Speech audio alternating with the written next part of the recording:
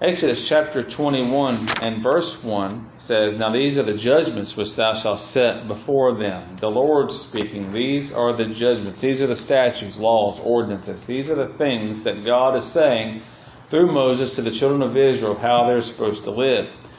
Today we're going to be looking at a very straightforward teaching here. There should be no discrepancy of what's going on.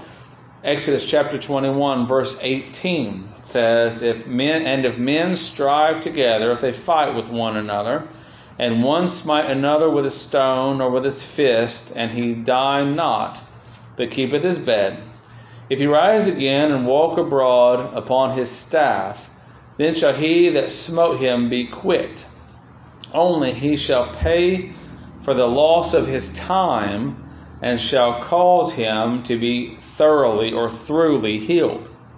And if a man smite his servant or his maid with a rod, and he die under his hand, he shall surely be punished. Notwithstanding, if he continue a day or two, he shall not be punished, for he, the servant, is his, the master's money, or his property. So today we're going to be looking at the idea of disability. Disability. A lot of times when you go for a job and you ask them for what benefits they have, do you offer a disability if something happens? Do I get disability? You know, there's a commercial on TV, the Aflac duck, you know, disability, filing for disability. So the disabilities that we're going to be looking at from this study come from either two people. It says two men, but two people fighting and one of them get hurt. What happens? Or if a master has stricken his servant and that servant either live or die, what happens? How is that disability covered? Well, in both circumstances, if they die, it says they'll be punished. And that goes back to murder, as we saw it in a previous study, and we're going to touch on those things. But today, if they live, the coverage of disability. Lots of people like to fight for the fun of it. You're in school. Y'all are in public school. Are there ever any fights at your school? Ever fight? We used to have fights outside of our school. They would plan it all day long, and down the road they would block up the river at the Greenup Loxon Dam, and everybody meet at the Loxon Dam after school for fights. You know, you settle your differences there, fight afterwards, shake hands or whatever, but it's a pretty regular thing. Fight. People like to fight. Well, guess what? When you fight, a lot of times people get injured. Some people like to watch the fights. You know, back in the days of Paul, they'd take people down to the Colosseum, and they'd have their fights down there at the Colosseum. They'd have their fights. People pay good money nowadays. Floyd Mayweather, they call him Mr. Money. You know, he's made millions of dollars, hundreds of millions of dollars for fighting. People pay money to see fights, and they endorse these fights, and people get hurt, injured. There was a TV show or a movie that came out when Brother Adam and I were in high school, the Fight Club, where people would get together in their spare time and fight one another, and they would injure each other, no doubt. Fights. Injuring someone, it just makes sense that if I injure somebody that I should make it right.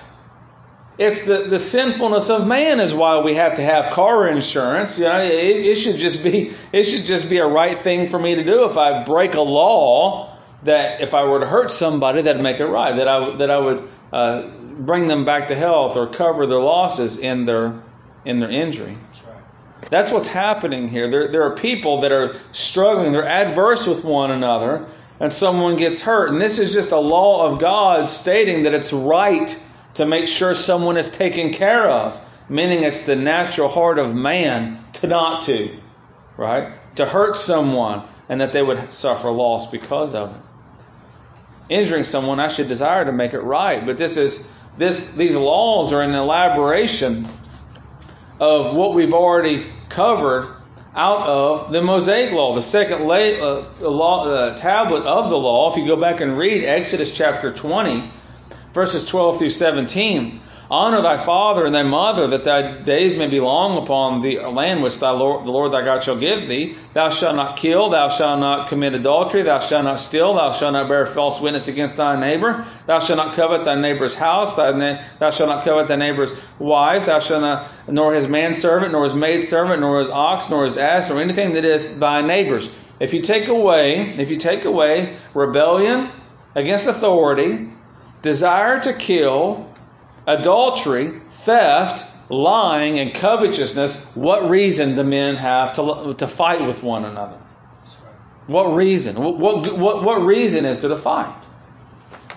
Well, if we also analyze and keep in heart what the Lord Jesus Christ said in Matthew chapter 22,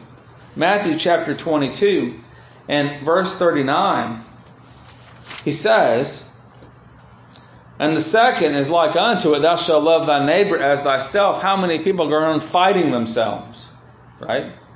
So it just makes good sense if someone is to follow the law of God that fights, for the most part, I say for the most part, would not take place. They simply would not. And that's on I'm speaking to y'all as the children of God, right? But preventatively, though, we should set out not to injure anyone. We should desire injury to no one. It says in the book of Romans, if you would please, in Romans chapter 12 and verse 18. Boast not against, chapter 12 and verse 18. If it be possible, as much as lieth in you, live peaceably with all men. Do everything you can not to fight. That's right. That's what Paul's saying. Live peaceably. That's what he's saying. Live peaceably with all men. Preventatively, we should set out not to injure anyone. We are to live peaceably.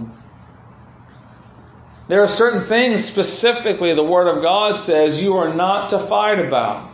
Okay? You're not to engage people in fights. And if you look in the book of Deuteronomy chapter 19, we're going to look at a couple. There are a couple exceptions, and there are some things in the Word of God we must hear.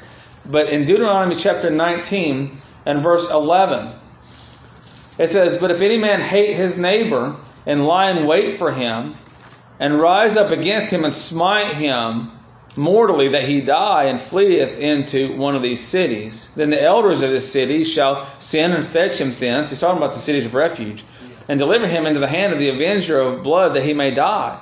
Thine eye shall not pity him, but thou shalt put away the guilt of innocent blood from Israel, that it may go well with thee. What's he saying? Someone that has a hard heart or angry, someone who goes out and they intentionally smite or quarrel, or they injure, they desire to fight and injure somebody.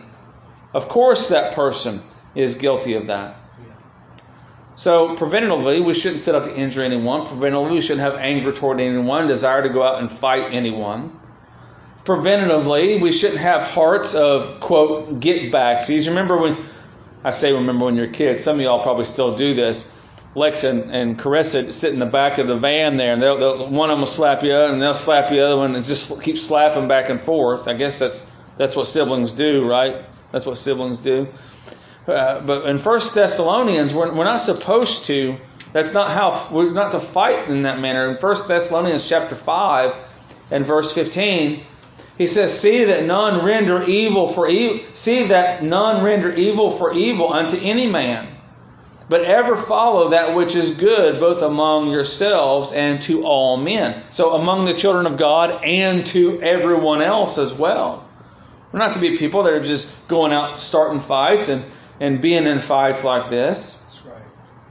We're not to lie in wait for one another. We're not to play get-backsies and rendering evil for evil. We're not to hold grudges. Look, if you would, in Leviticus, the book of Leviticus. Leviticus chapter 19. Leviticus chapter 19 and verse 18. Leviticus chapter 19 and verse 18. Thou shalt not avenge nor bear any grudge against the children of thy people, But thou shalt love thy neighbor as thyself. I am the Lord. That I am the Lord, that last clause there tells you that this is so because the Lord, He is the Lord. That we are to not avenge nor bear any grudge. So a lot of fights are started because someone either gets offended, or they're lying in wait, or they're trying to get somebody back, or they're holding a grudge, or somebody did something. Maybe holding vengeance, right? Having a heart of vengeance. Romans chapter 12 and verse 19. What's said about vengeance, fighting, vengeance. Think about fights that maybe you've seen or been in, and how much of this stuff we're told not to do is included in that. Romans chapter 12 and verse 19 says, "Dearly beloved, avenge not yourselves." Well, I really got a case, though. I need to fight about this. "Dearly beloved, avenge not yourselves, but rather give place unto wrath. For it is written, Vengeance is mine. I will repay, saith the Lord. The battle is the Lord's." Right? "Therefore, if thine enemy hunger, feed him. If he thirst, give him drink. For in so doing, thou shalt heap coals of fire upon his head." That's not to hurt him with the coals. Back in old culture, giving someone a coal might sustain their life, and that they could cook and heat thereby. "Be not overcome of evil, but overcome evil with good." Well, overcoming evil with good is following after the pattern of Christ. Preventatively, we're not to be those, as the children of God, that was set out to injure someone. That's right. There are occasions to fight biblically. In Exodus chapter 22, verses 2 and 3, "If a thief be found breaking up," or somebody's breaking and entering, "and be smitten that he die," well, who's going to smite him? The person that's getting broke into. "There shall no blood be shed for him." Meaning, if somebody breaks into your house, Brother Gary, and you're in danger, and you blow the guy away, according to the Word of God, you're innocent of that blood. "If the sun be risen upon him, there shall be blood shed for him. For he should make full restitution. If he have nothing, then he shall be sold for his theft." So, self-defense. Somebody just starts coming in and beating you in the face, you don't have to stand there and take it. Right? You can fight back. How about as ministers of God? Sometimes as ministers of God, there are just civil acts that some people have to perform. As I was sitting on that jury trial last year, in civic duty, I had to pass sentence, which was a lifetime sentence, more or less, on someone. Romans chapter 13, verse 1, "Let every soul be subject unto the higher powers, for there is none power but of God. The powers that are ordained of God. Whosoever therefore resisteth the power, resisteth the ordinance of God. And they that resist shall receive to themselves damnation. For rulers are not a terror to good works, but to the evil. Wilt thou then not be afraid of the power? Do that which is good, and thou shalt have praise of the same. For he is the minister of God to thee for good. But if thou do that which is evil, be afraid, for he beareth not the sword in vain." So there are times of capital punishment that comes. I said I was on that court case, I was on that trial. The person who was convicted of the primary crime, he was given the death sentence. He's awaiting execution right now. So the people doing the execution and also those that gave a guilty verdict have part in the same, but they're ministers of God doing that work under legislation and under government and under rule of law.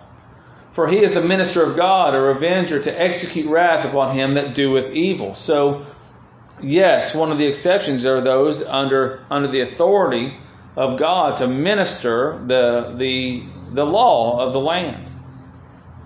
How about a judge or a deliverer? Yes, you have a right to fight. Look, if you would, please, in the book of Psalms.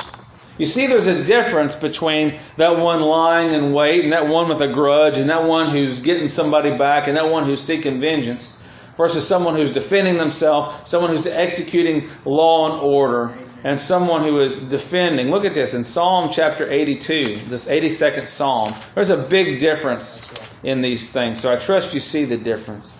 In Psalm 82, verses 1 through 4, God standeth in the congregation of the mighty, he judgeth among the gods, or among the judges. He's the judge among the judges. How long will ye judge unjustly? So he's talking to the unjust judges of the day, and accept the persons of the wicked. Selah. He's commending now the judges what to do. Defend the poor and fatherless. Do justice to the afflicted and needy. Deliver the poor and needy. Rid them out of the hand of the wicked.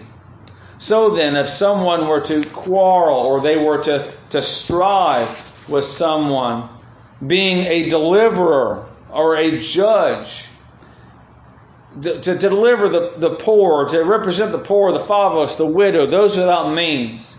If they to go to the needy, if they were to see a child being abducted and to raise their hands upon them, that would be the abductor. That would be a right thing to do. That would be a just thing to do. To deliver folks out of the hands of the wicked, that is a right reason to strive with someone. That's a right reason. And someone who is going to be in a fight and do it in a just and right reason, it would also be in such a way that they would be both blessed and taught of God, meaning that they would be doing these things in a sinless way. Blessed and taught of God. Look, if you would, turn the page a couple pages to Psalm 144. Psalm 144. It says in verse 1, Blessed be the Lord my strength, which teacheth my hands to war and my fingers to fight. So yes, it is okay to fight under these circumstances.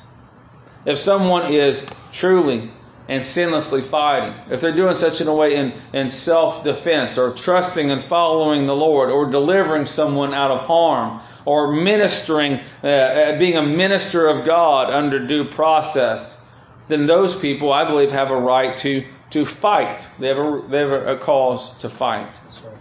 And also, in all, as with all things, in fighting or in striving, it must be done sinlessly.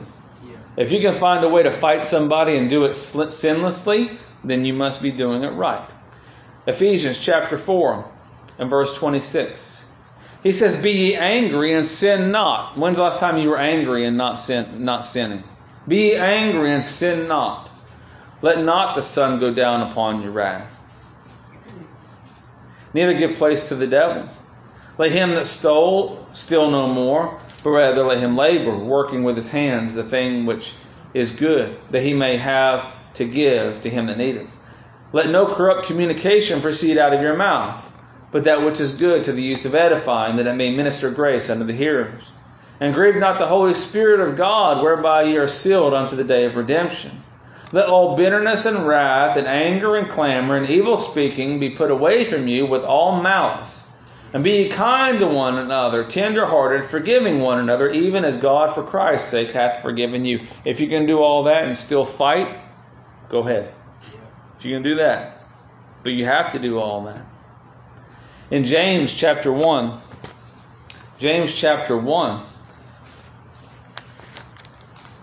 verses 19 and 20. James chapter 1, verses 19 and 20. Wherefore, my beloved brethren, let every man be swift to hear, slow to speak, slow to wrath. For the wrath of man worketh not the righteousness of God. So if you can fight and fight righteously, meaning sinlessly, and not working out your own wrath, but doing so in a godly manner, then yes, you are striving in a godly way. So you see there's a big difference between one who strives as a godly man versus one who strives in the flesh. There's a big difference. Most fights that you've seen and encountered, do they involve things that are sinful based or righteous based, righteousness of God based? I would presume that most of those fights are flesh, that they're sinfully based. So it only makes good sense then that sinful behavior leading to harm have associated restitution. But even if we have just cause in self-defense, A child of God ought to desire that one be made well, right? Meaning somebody breaks in your house and out of self-defense, you do take a shot at that person. You should desire ultimately that their soul be saved, right? You should minister unto that person as well. That's the type of heart that we should have. And that sounds crazy almost, but does it really? Somebody rear-ends you in traffic and you've been hurt and now you got a crank in your neck. You're going to administer grace to that person, teaching them the gospel, telling them the gospel. It only makes sense that we would desire that everyone we come in contact be benefited from us as much as we can benefit them. We know that God saves, but that they would experience grace from us in all circumstances. It only makes sense. If one is damaged, the damage should be restored. If one is harmed, then the harm should be healed.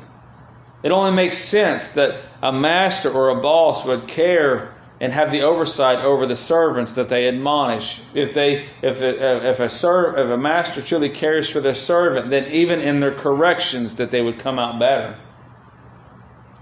Some masters have physically hurt their servants by the hand.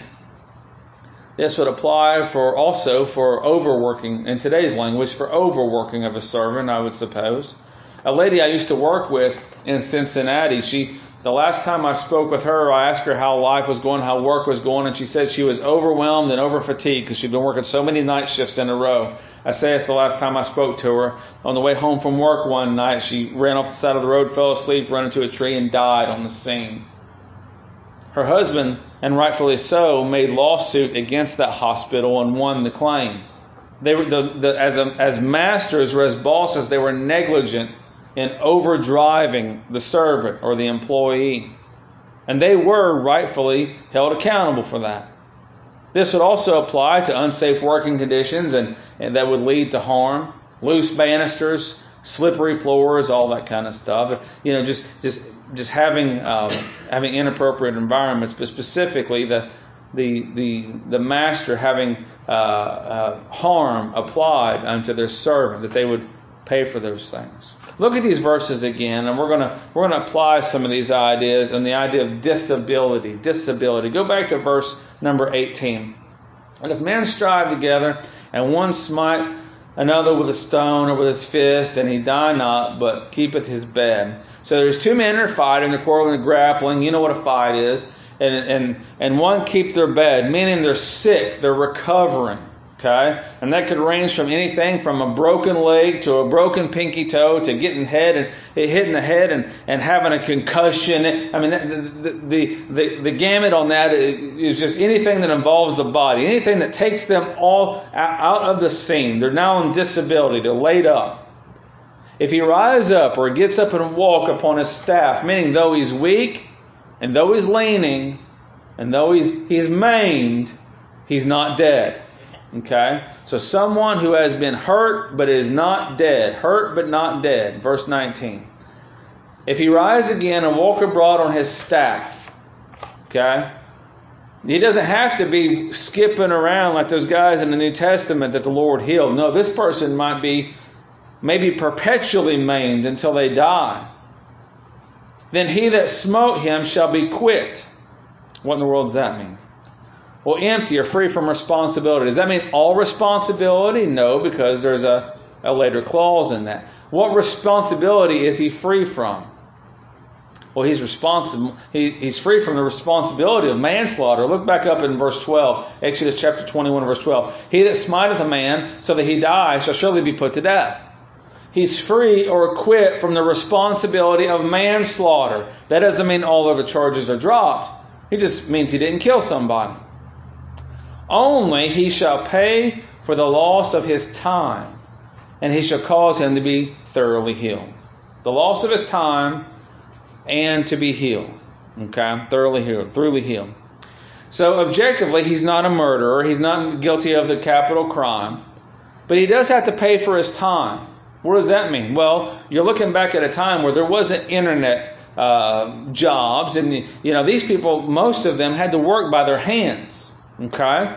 So if this guy could not provide for his family by his hands, now what's going to happen? Well, now the guy that hit him, the guy that struck him, the guy that laid him up, now he's got to pay those those bills, those fees.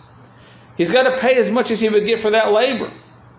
Okay, so if the guy was an apple farmer and he's used to getting so much money a year for apple farming, well, now that guy's got to make it right. Now he's got to clear the claim on as much as he would get. Look at what he says. Only he shall pay for the loss of his time.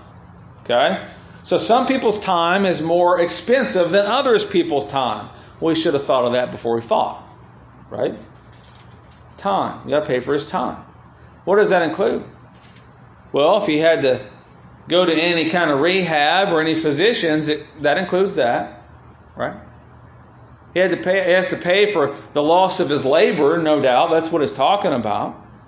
Does he also have to pay for the pain? Well, essentially, yes. If he's hurting so much that he can't go work, then he's paying for him for that pain as well. If he lost a member of his body, a hand, foot, whatever, an eye, then he'd have to accommodate that. That time. Well, what about what's not mentioned there physically? Well, yeah. What about emotionally? What if this fight? What if it disgraced him and he couldn't emotionally work? Well, does that include that? Well, apparently so. Shame and disgrace. It only makes sense that he would pay for the amount of time that this person could not go back to work and provide for his family.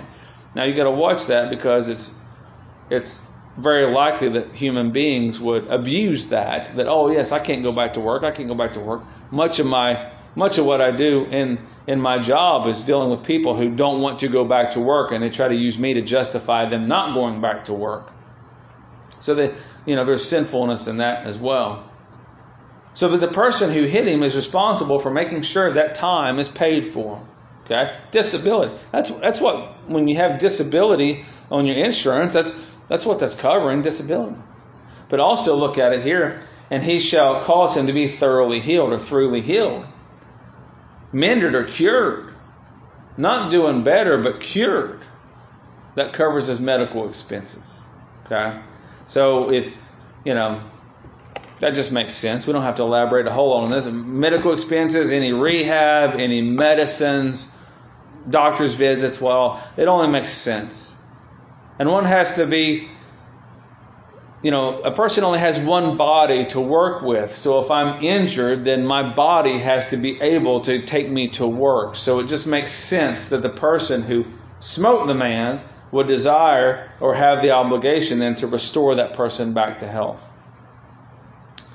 That seems like an awful lot of effort, doesn't it? Does it sound like it's a pretty wise thing then to avoid a fight? Sounds like it. Sounds like it. It's wise not to strive. Look at what's said in the New Testament. In Matthew chapter 5. Think about fighting and the consequences. You got to pay hospital bills and all this kind of stuff. Look at what the Lord Jesus Christ said in Matthew chapter 5. And again, there are exceptions. Self-defense, being the minister of God, being a judge or a deliverer for the poor and the needy and the helpless. Doing those things, being blessed and taught of God, teaching my hands and my fingers to fight, and my hands to war. Look at Matthew chapter 5 and verse 9. It says, blessed are the peacemakers. Not blessed are they that win the most fights. Blessed are the peacemakers. For they shall be called the children of God. Do children of God call themselves children of God? No. This is by observation. They will stand out. They will be known as the children of God. People who are known as the children of God are known as peacemakers. They're not known as violent and striving men. They're known as peacemakers. The Lord Jesus Christ also. It's wise not to strive. The Lord Jesus Christ himself also in Matthew chapter 5 verse 21. Chapter 5 verse 21, ye have heard that it was said by them of old time, thou shalt not kill, and whosoever shall kill shall be in danger of the judgment. Well, I say unto you, that whosoever is angry with his brother without a cause shall be in danger of the judgment. And whosoever shall say to his brother, Raca, shall be in danger of the council. But whosoever shall say, thou fool, shall be in danger of hell fire.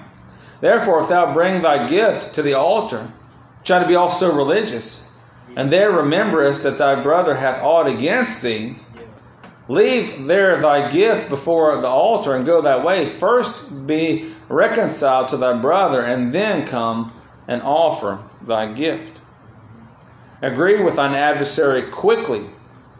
Well, the adversary and the brother, see, if there's a controversy there, it seems like your brother and your adversary are the same person, right? Agree with thine adversary quickly, while thou art in the way with him, lest at any time the adversary deliver thee into the judge, and the judge deliver thee into the officer, and thou be cast into prison. Verily I say unto thee, thou shalt by no means come out thence, till thou hast paid the uttermost farthing. What is the Lord Jesus Christ saying there? Not to go start a fight. Settle your differences quickly. Settle them quickly. And not by the fist, but through counsel with one another. Not compromising the things of God. You hear that. Not compromising the things of God. But justly, uprightly, and as the children of God and as peacemakers, settling differences quickly. In Matthew chapter 18, talking about fighting.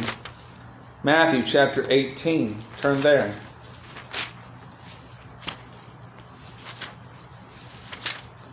When a brother and sister in the Lord, brother and brother, or sister and sister, or brother and sister, or sister and brother in the Lord have differences, does the Lord say, go duke it out?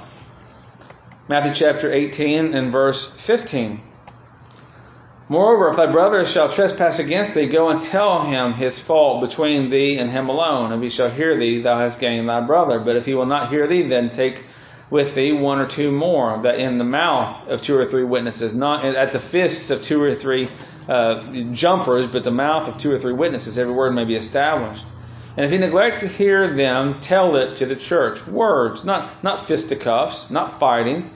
But if he neglect to hear the church, let him be unto thee as a heathen man and as a publican.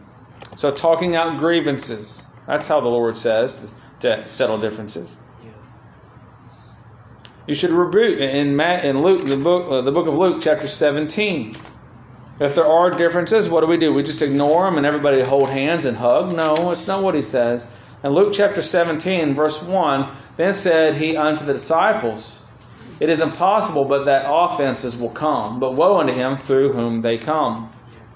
It were better for him that a millstone were hanged about his neck, and that he cast into the sea, than that he should offend one of these little ones.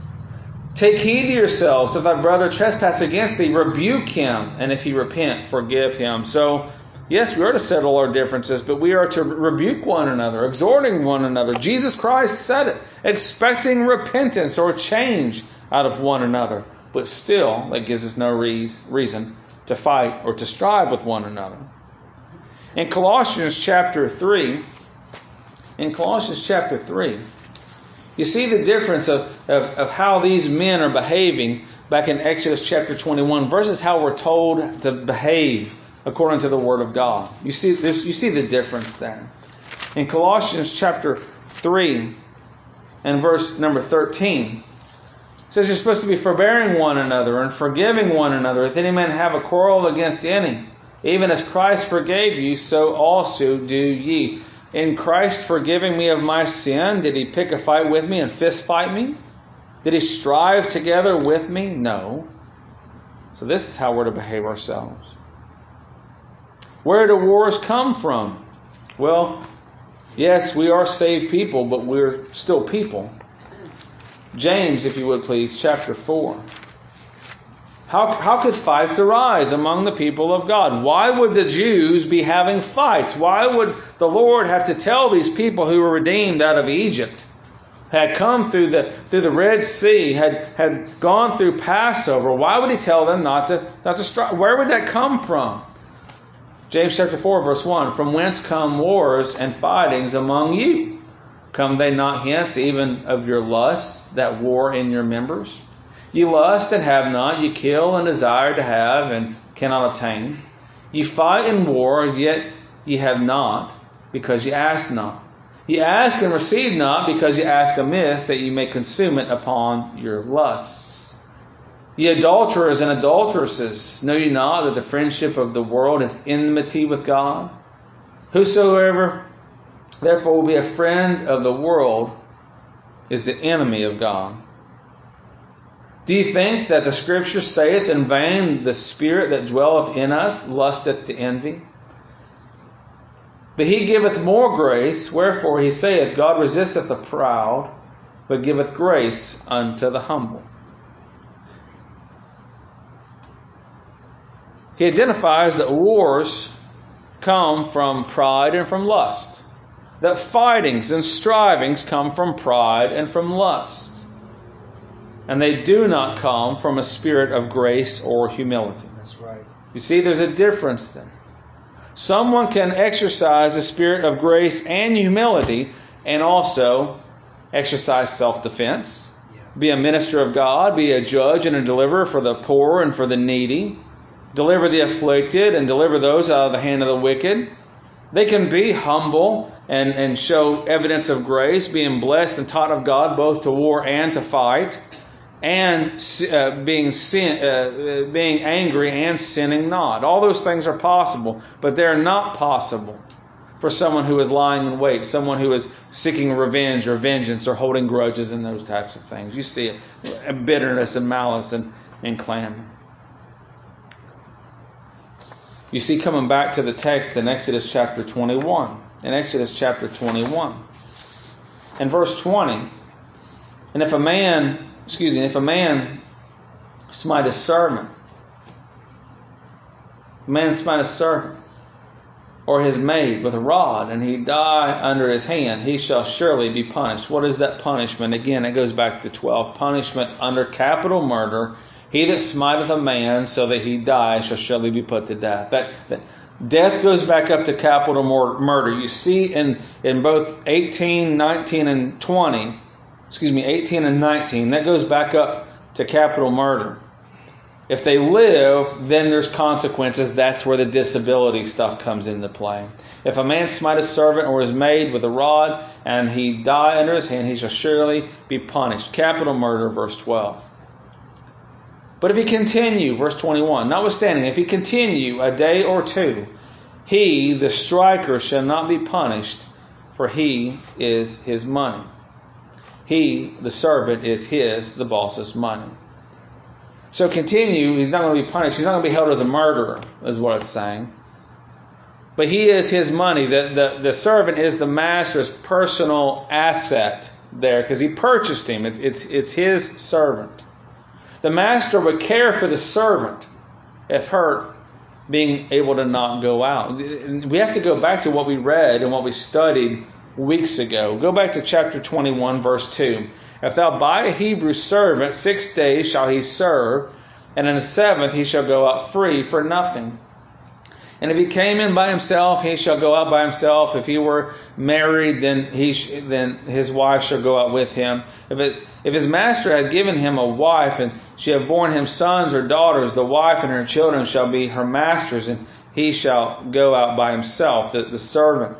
And if the servant shall plainly say, I love my master, my wife, and my children, I will not go out free, then his master shall bring him unto the judges, and he shall also bring him to the door, and unto the door of the post, and the master shall bore his ear through with an awl, and he shall serve him forever. So ideally, the servant-master relationship would be one of love and adoration and respect and proper use, and both of them mutually would love one another. The servant would love his master for the master's care toward him, and the master would love his servant for the diligence that the servant performed, you see.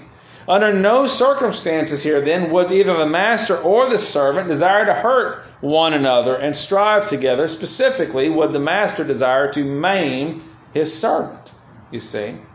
So in this, it would be a natural thing for the master, if he were to hurt his servant, that he would take care of him. If you keep reading, remember in verse 7, and if he shall sell his daughter to be a maidservant, she shall not go out as the men servants do. If she please not her master who hath betrothed her to himself, then shall he let her be redeemed. To sell her unto a strange nation, he shall have no power, seeing he hath dealt deceitfully unto her. And if he hath betrothed her unto his son, he shall deal with her after the manner of the daughters. If he take him another wife, her food, her raiment, and her duty of marriage shall he not diminish. Meaning he would take care of that servant girl the rest of her life. Whether he sells her to someone else, another Jew, or she stays there under his roof, that master would take care of her. Now apply those principles to verse 21. If a master hurts his employee, his slave, his servant, to the point where that servant can no longer work, that master is still going to take care of the servant and his family. And of course, he wouldn't hold him to the obligations of work that he could not do any longer. He would take care of him. He would take care of him. And it says here, it says in verse 21, he shall not be punished for his money.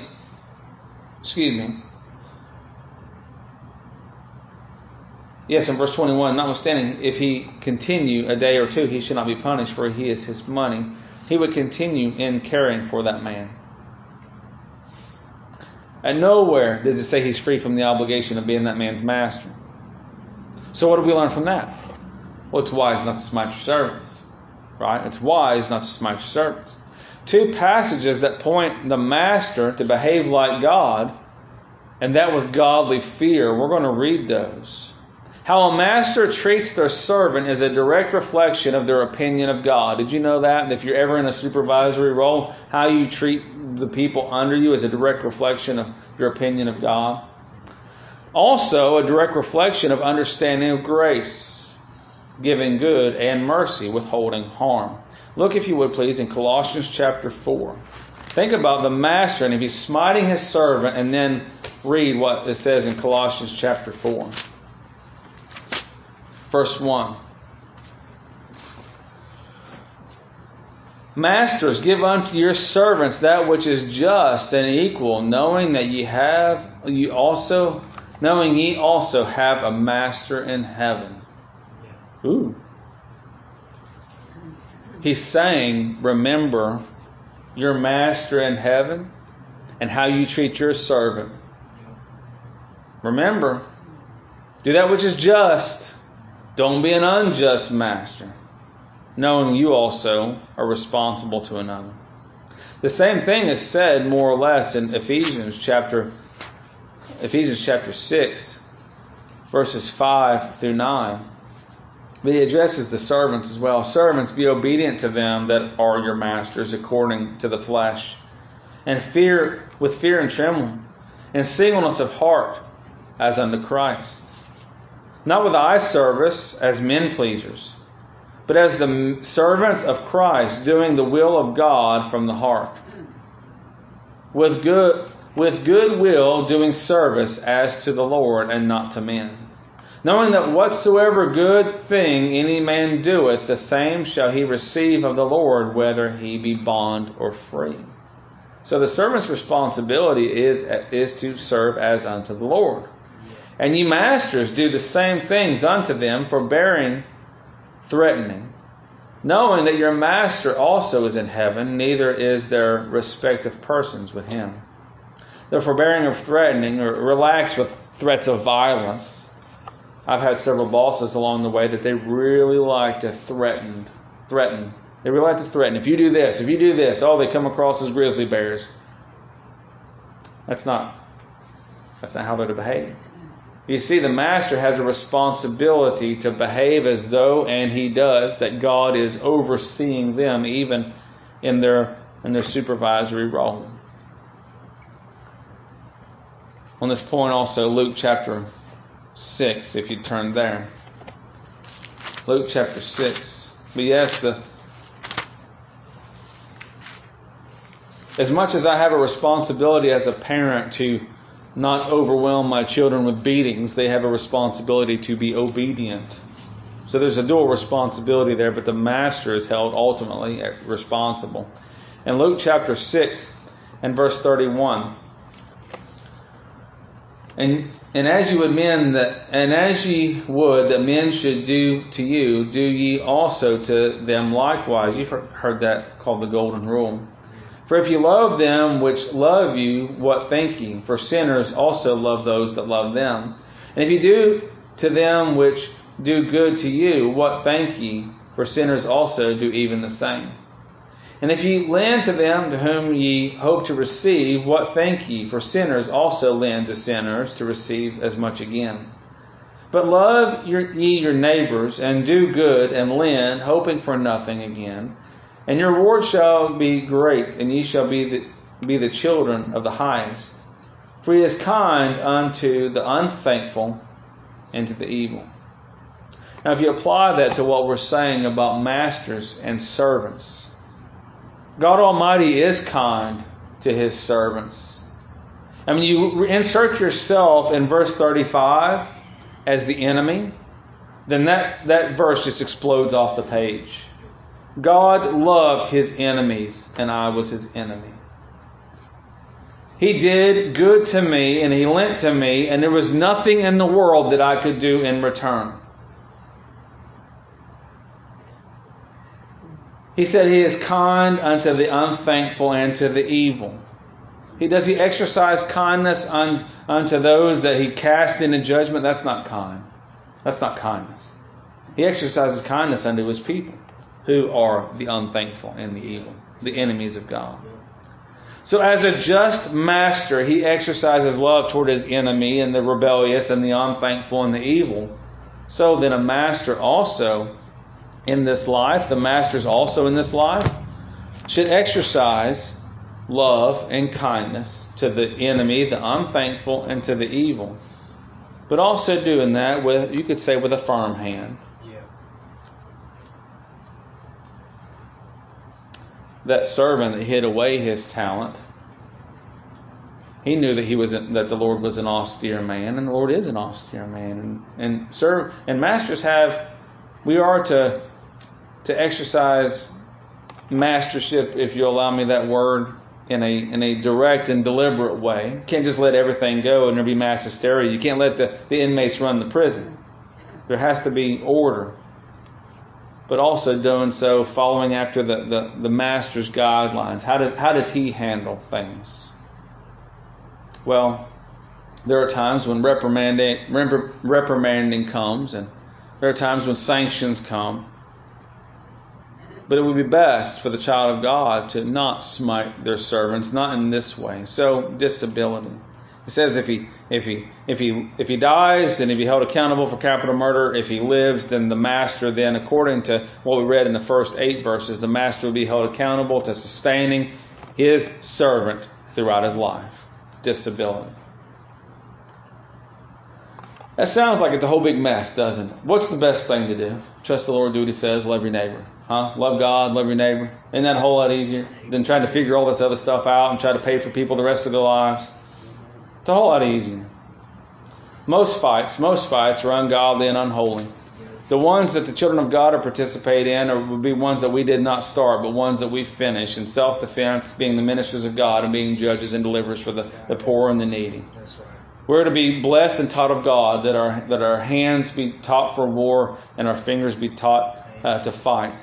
But we're to do these things without sin, without anger, without malice. That's right.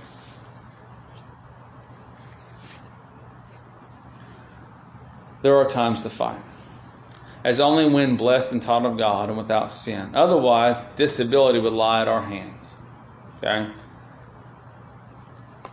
If Lex is getting all rowdy and I spank him and I go to spank him on the rear end, but I hit him in the lower back and I paralyze him, guess what? Who's responsible for taking care of Lex the rest of his life?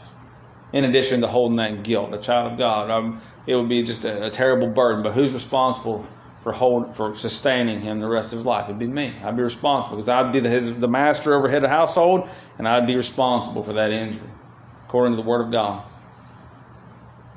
Brother Adam said you got some eye problems.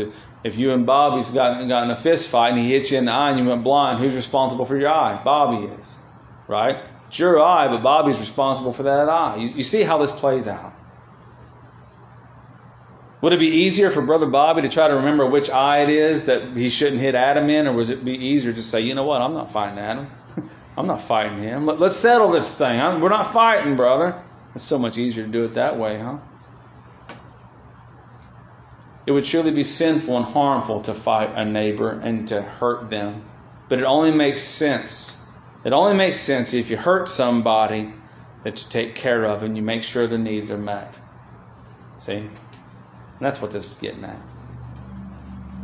The fight is the symptom in this. If you look at the verses 18 through 21, the fighting and the smiting and the striving, those are only symptomatic. Notice he doesn't mention what the source of the striving or the smiting is. Well, it's symptomatic of pride and lust. Tell me a fight that doesn't come back to pride and lust. It's an issue of the heart. Children of God, you find yourself in such a case, find yourself repenting and quickly. Find yourself consoling the situation. Defend yourself. Yes, self-defense. But walk as Jesus walked. Amen. Sinner, you rage and strive against the Lord. This is talking about striving and raging and smiting and that kind of stuff. And the idea is disability, someone being taken care of based on losing a fight and getting hurt. But you're smitten. You're smitten not of sin, not of God, but you are smitten of yourself. You have struck yourself. You can't blame God for being stricken. And you can't blame Adam for being stricken. You sin by birth, but you still sin willfully and naturally every day. You're at cause for the damage. You see here, if men strive together and one smite another, and he die not, but keepeth his bed, if he rise again and walk abroad upon a staff, the smote him shall be quit, only he shall pay for the loss of time, and he shall cause him to be thoroughly healed. Well, you can't thoroughly heal yourself. And in your smiting, yes, you're born spiritually dead, but you also live in dead works, Ephesians chapter 2.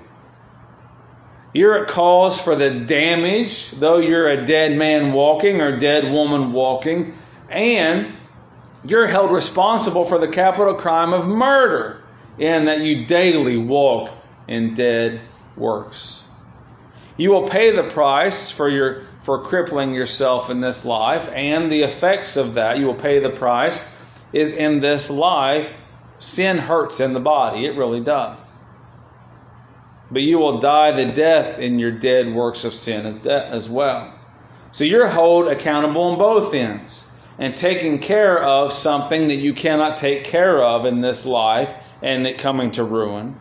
And you will be held accountable for death, for sin. The wages of sin is death. Disability. You can't cover it. You don't have the right policy to cover the damages of the fight and the death of your struggle. You don't have the right coverage. But there is one way to be thoroughly healed, and it's not Aflac. Okay, it's not death and dismemberment insurance. D&D is what they used to call it on your insurance plan. There is no indemnity clause on your disability insurance where you work that'll cover what is at play here. There is only one policy by God that will cover the disability and death under the smiting of sin. You never guess what it is. The gospel of Jesus Christ. His gospel. In His death, in His burial, in His resurrection, there is life and health and peace. Life and health and peace. There is not only restitution, but thoroughly healed. Not just of the body and of the eyes and of the mind, but thoroughly every part of the sinner that is worthy of the judgment of God is made whole and cured in the gospel of Jesus Christ. Isn't that amazing? It really is. Otherwise, one is only lame until dead. This says here in verse 21, notwithstanding if you continue a day or two, I don't know how long, sinner, you're going to continue. A day or two, I don't know. He shall not be punished, for he is his money. But only the policy, only Jesus Christ Himself and His gospel can He make someone thoroughly healed from the damages of sin. See how you have striven with yourself and smitten yourself with sin, and you desire it daily. You love it. You love that fight. You love it. See your desperate need of healing. Repent and believe on the Lord Jesus Christ and be saved. Child of God, Paul spoke about this struggle, that this smiting, the striving together. And he spoke in Romans chapter 7 as if he's two men at work there. That he raged against himself, the spirit and the body. Who shall deliver me from the body of this death? I thank God through Jesus Christ our Lord. That's what he said. Disability. May the Lord bless the preaching of his word.